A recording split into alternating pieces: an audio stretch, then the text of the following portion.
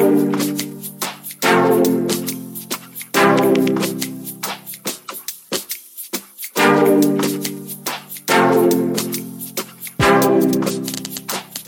back, guys, to the Business Beyond Boundaries podcast. My name is Samuel, the host of the podcast, and alongside me is Victor. Today on our episode, we'll learn more about what Victor is currently doing this summer and his role, while I'll be taking a back seat and asking more of the questions as I'm on full summer mode as school is my top priority. So, Victor, what's up? Dude, I think you're being too kind here, but not honestly. I guess just a brief update from what happened last time. Now that school has ended, I am officially done my second year. Now I'm just working. And if you're curious about what I'm doing right now, I'm actually working at CIBC, and I guess not to get too complex, you can call me a trader, or you can call me you can say that I support the traders with certain data. I work on the fixed income desk, so messing around with a lot of bonds, mainly provincials. Actually, that's most of the bonds that I look at. I also look at the liquidity of bonds, seeing which bonds are liquid or illiquid. Another category I mess around with is called global collateral finance, and this is also another thing called ECMF, which is Enterprise Collateral Management Framework. These things are honestly, I didn't know what they were going in, so I learned them on the spot. But they're pretty. It's pretty sick. It's pretty simple.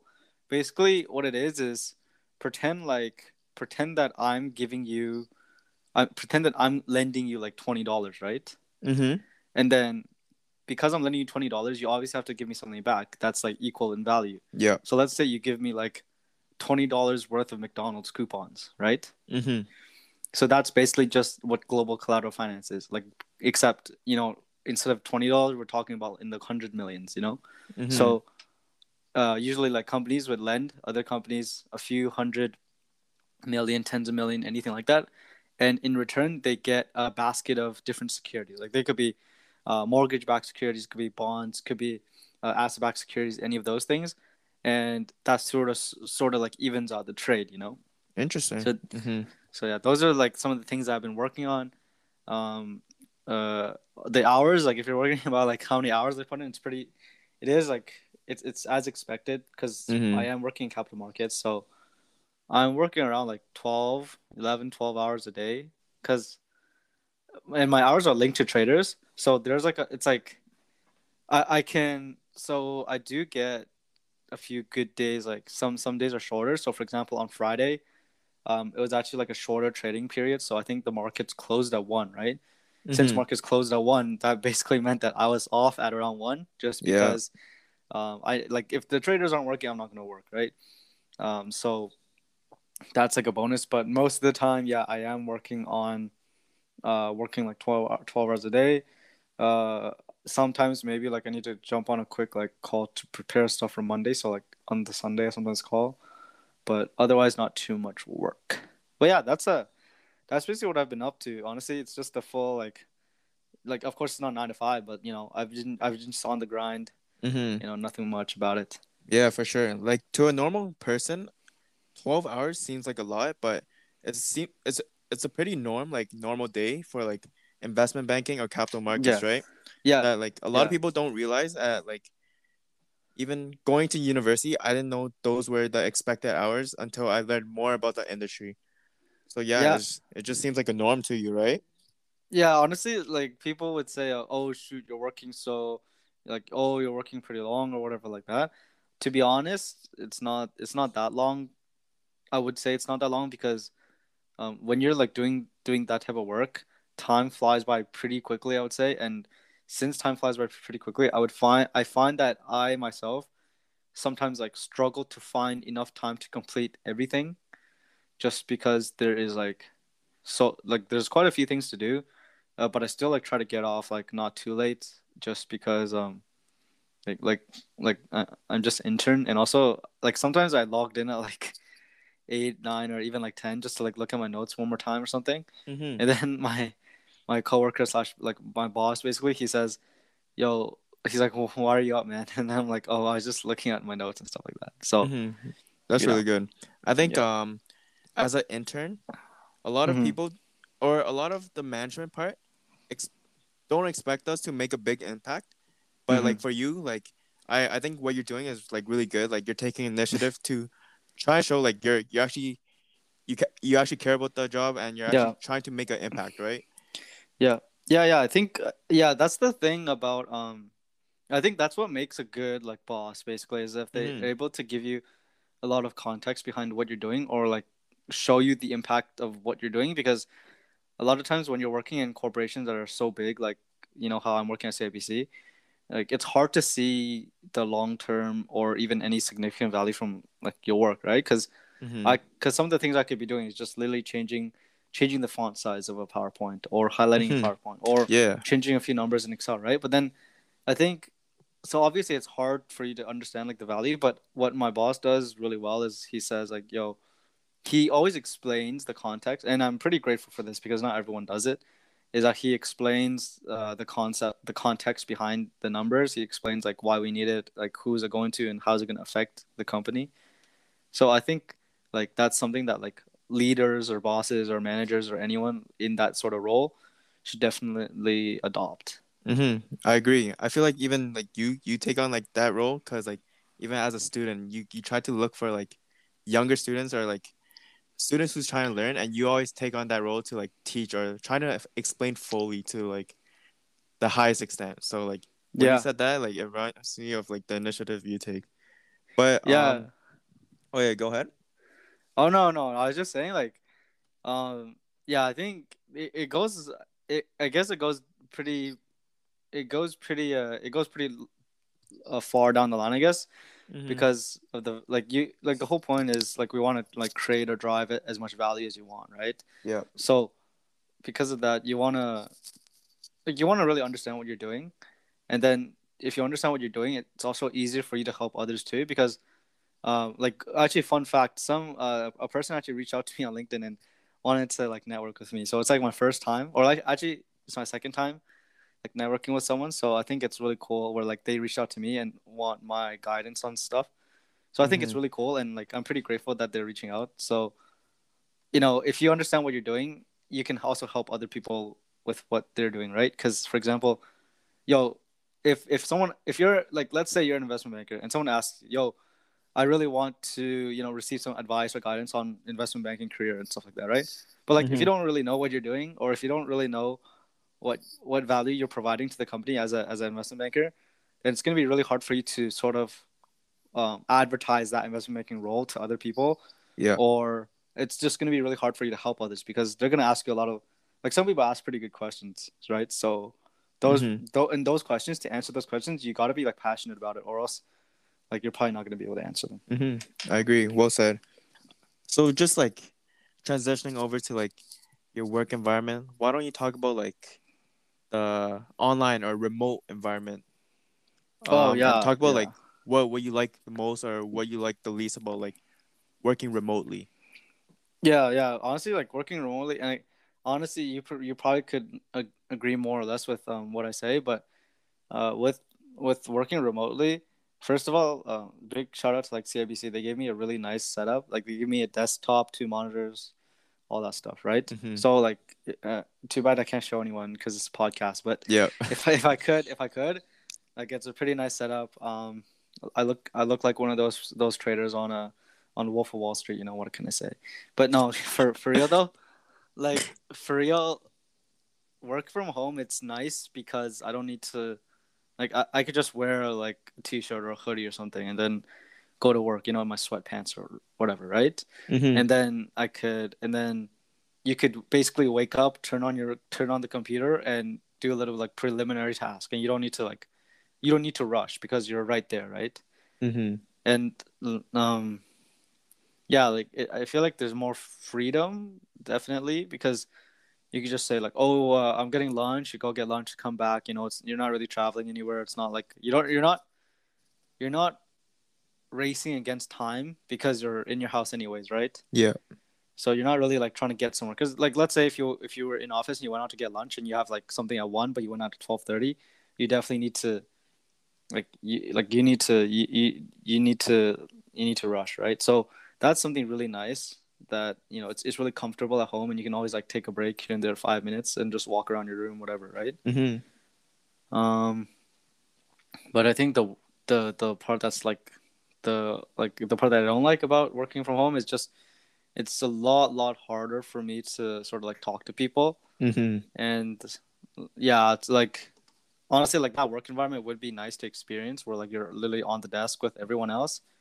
But you know, and I realize like I do reach out to people and like like just chat with them, like not even talk about like work stuff, just talk about like life, like hey, how's it going, and all that stuff, right? But and I realized that would have been so much more fun if you talk to them in person and you imagine like you were actually at the building talking about that stuff.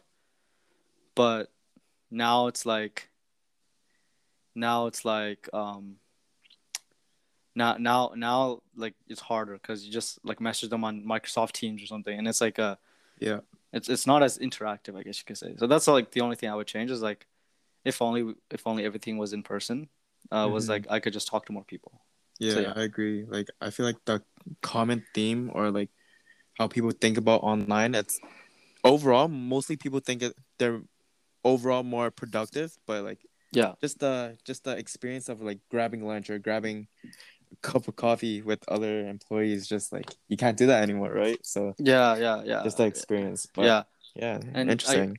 I guess like setting up meetings with people is easier at home because like now since you're like just clicking a few buttons and joining a call, you could schedule things like back to back, so like 5:30 to 6 and then 6 to 6:30, 6:30, like you could do that, right?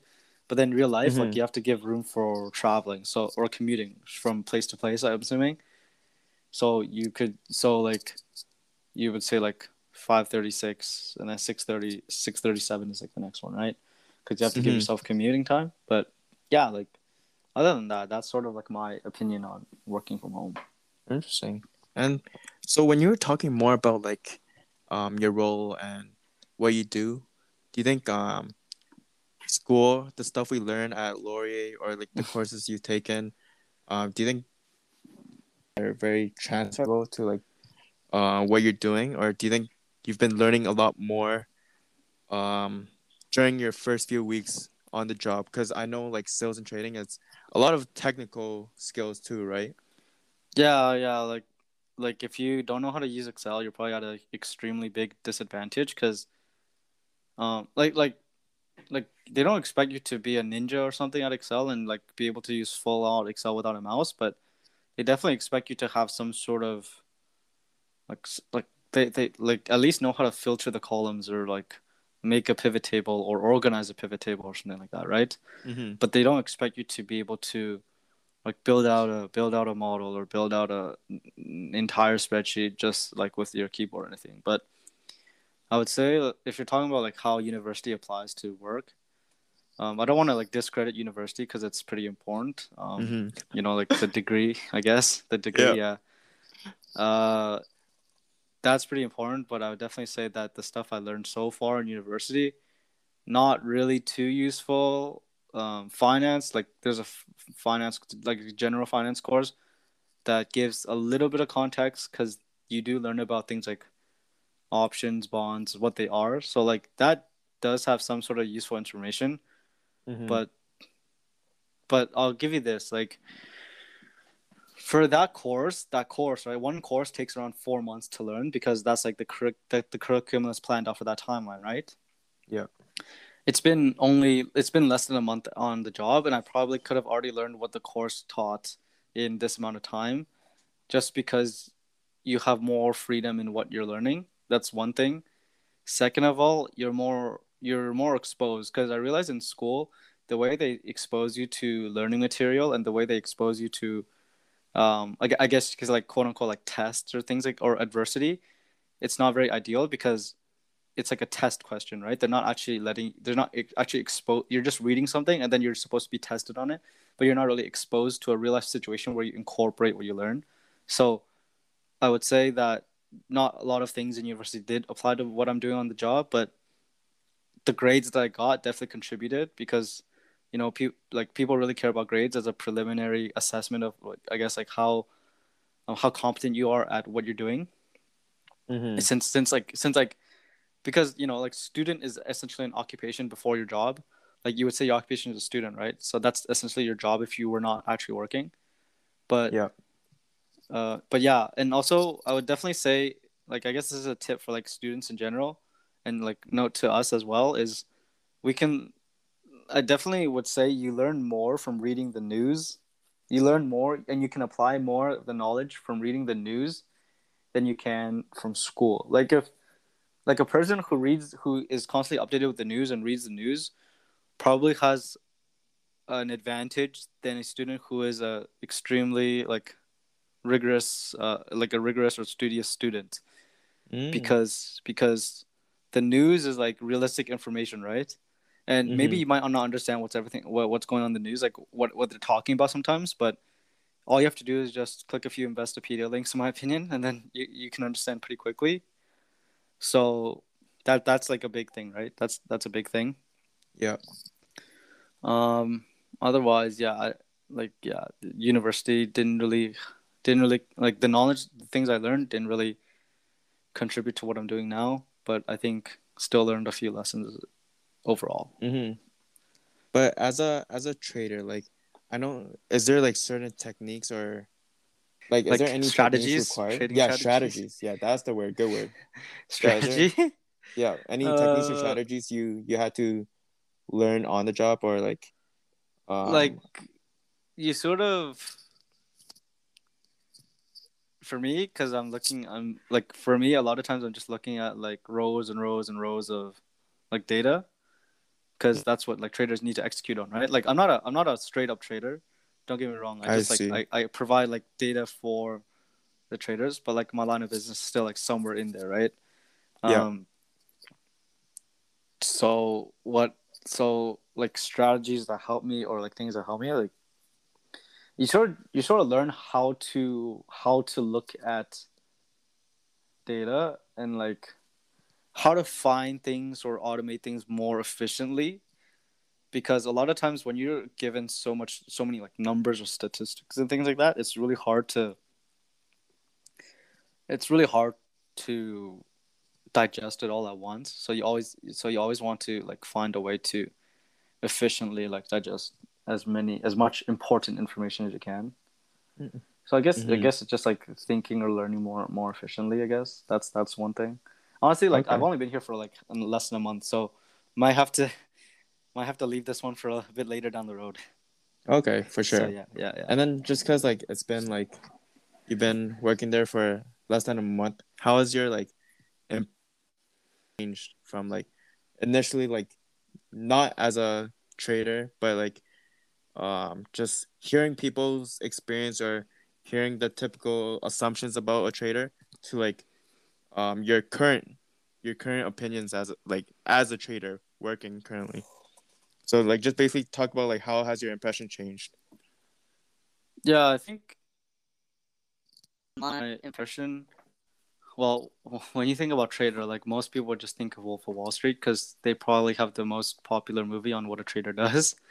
My favorite If you movie. or if Favorite you movie. watch like Big Short or something like that, Another like good those movie. those guys are like those like more like the Big Short.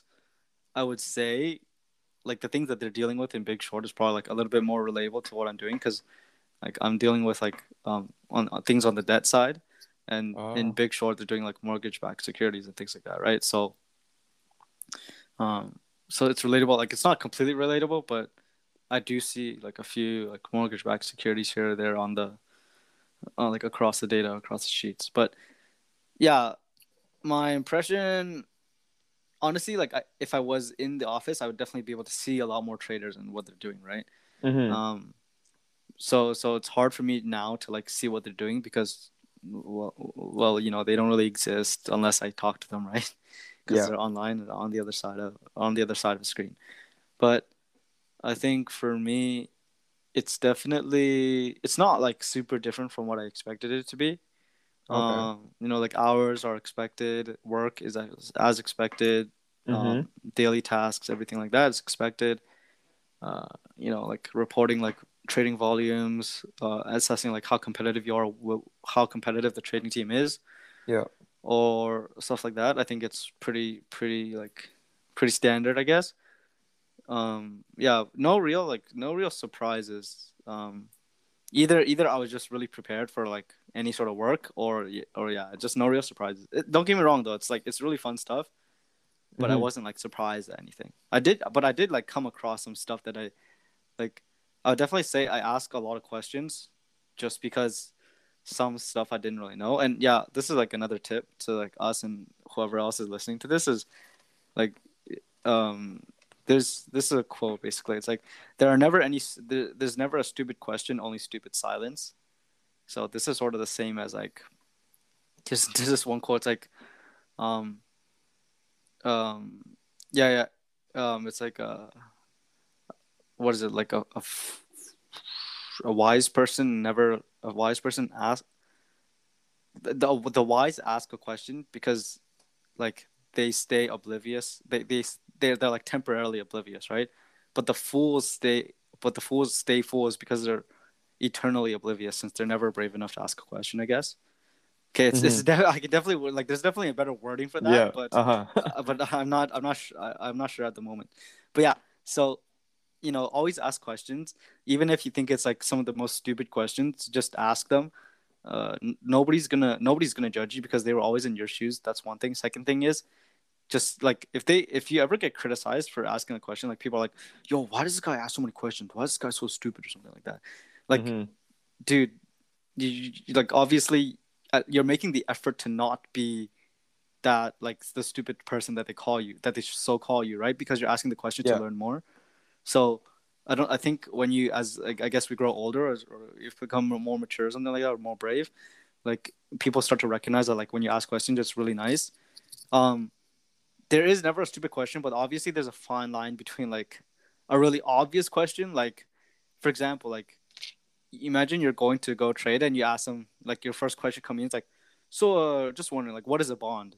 Like like obviously Yeah. they're gonna be a little bit it raises some Worried. eyebrows of course, but it's not a good look.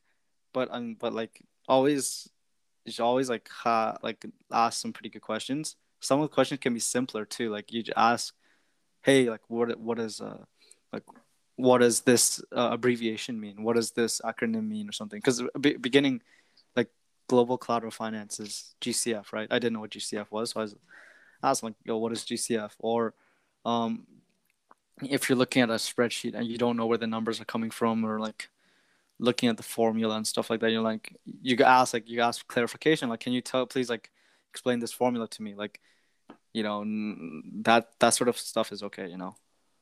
Mm-hmm. So yeah, like big things like just ask questions. I think this is a great time to wrap this episode up. We can have this episode nice, short and sweet. Since it has been less than 4 weeks of you being a trader, we can hold up with more of those harder questions and wait for future episodes for you to tell more interesting stories or piece of advice that you like. Why don't we end this episode by telling the listeners one thing you've learned so far and one piece of advice you would have for anyone interested in becoming a trader at a Big Five bank? Yeah, so one thing I learned was um one thing I learned is a quote from my boss, and it's like my manager, my boss. They say, "Let your fingers teach your brain," and what that means is like try to that's sort of like that's something I learned is that like sometimes you just have to like throw yourself in the deep end and submerge yourself with all this information that's new, and that's like the best way to learn. Mm-hmm. So that's like I guess you can say that's something I learned because it's a new way to it's a new way to think about things, right? A tip, I gave like a few tips early in this podcast, but I guess a really good tip is um there's there's three pillars to like becoming successful in like this sort of area of business, like capital markets, I guess. And it's your there's three pillars: grades, network, and experience. A tip to students is like, given these three pillars, try to maximize two of them. And if you have two strong pillars, they will compensate for the one that's not as strong. Obviously, you want to be pretty well rounded, but definitely try to get two of them like really strong, so you can so when people like see that, then obviously it will do you wonders. So those are my two Mm-hmm. tips of advice. So yeah. Nice, nice. I like that tip. But and I'd 100% like agree with it Yeah. and back that up 100%. Yeah. But yeah, thank you, Victor, for like sharing your experience and like just giving like a handful of tips Yeah, throughout the yeah. podcast. No, yeah, yeah, for sure. Yeah, I think yeah, it was nice. It was nice, like honestly, like catching up and everything. So yeah, but next time you gotta jump in the conversation a bit more too, eh? So Mm-hmm, yeah. for sure. All right. But yeah, I think that concludes it. This is the Business Beyond Boundaries podcast, and I guess we'll see everyone soon. Bye All bye. right. Cheers. Bye.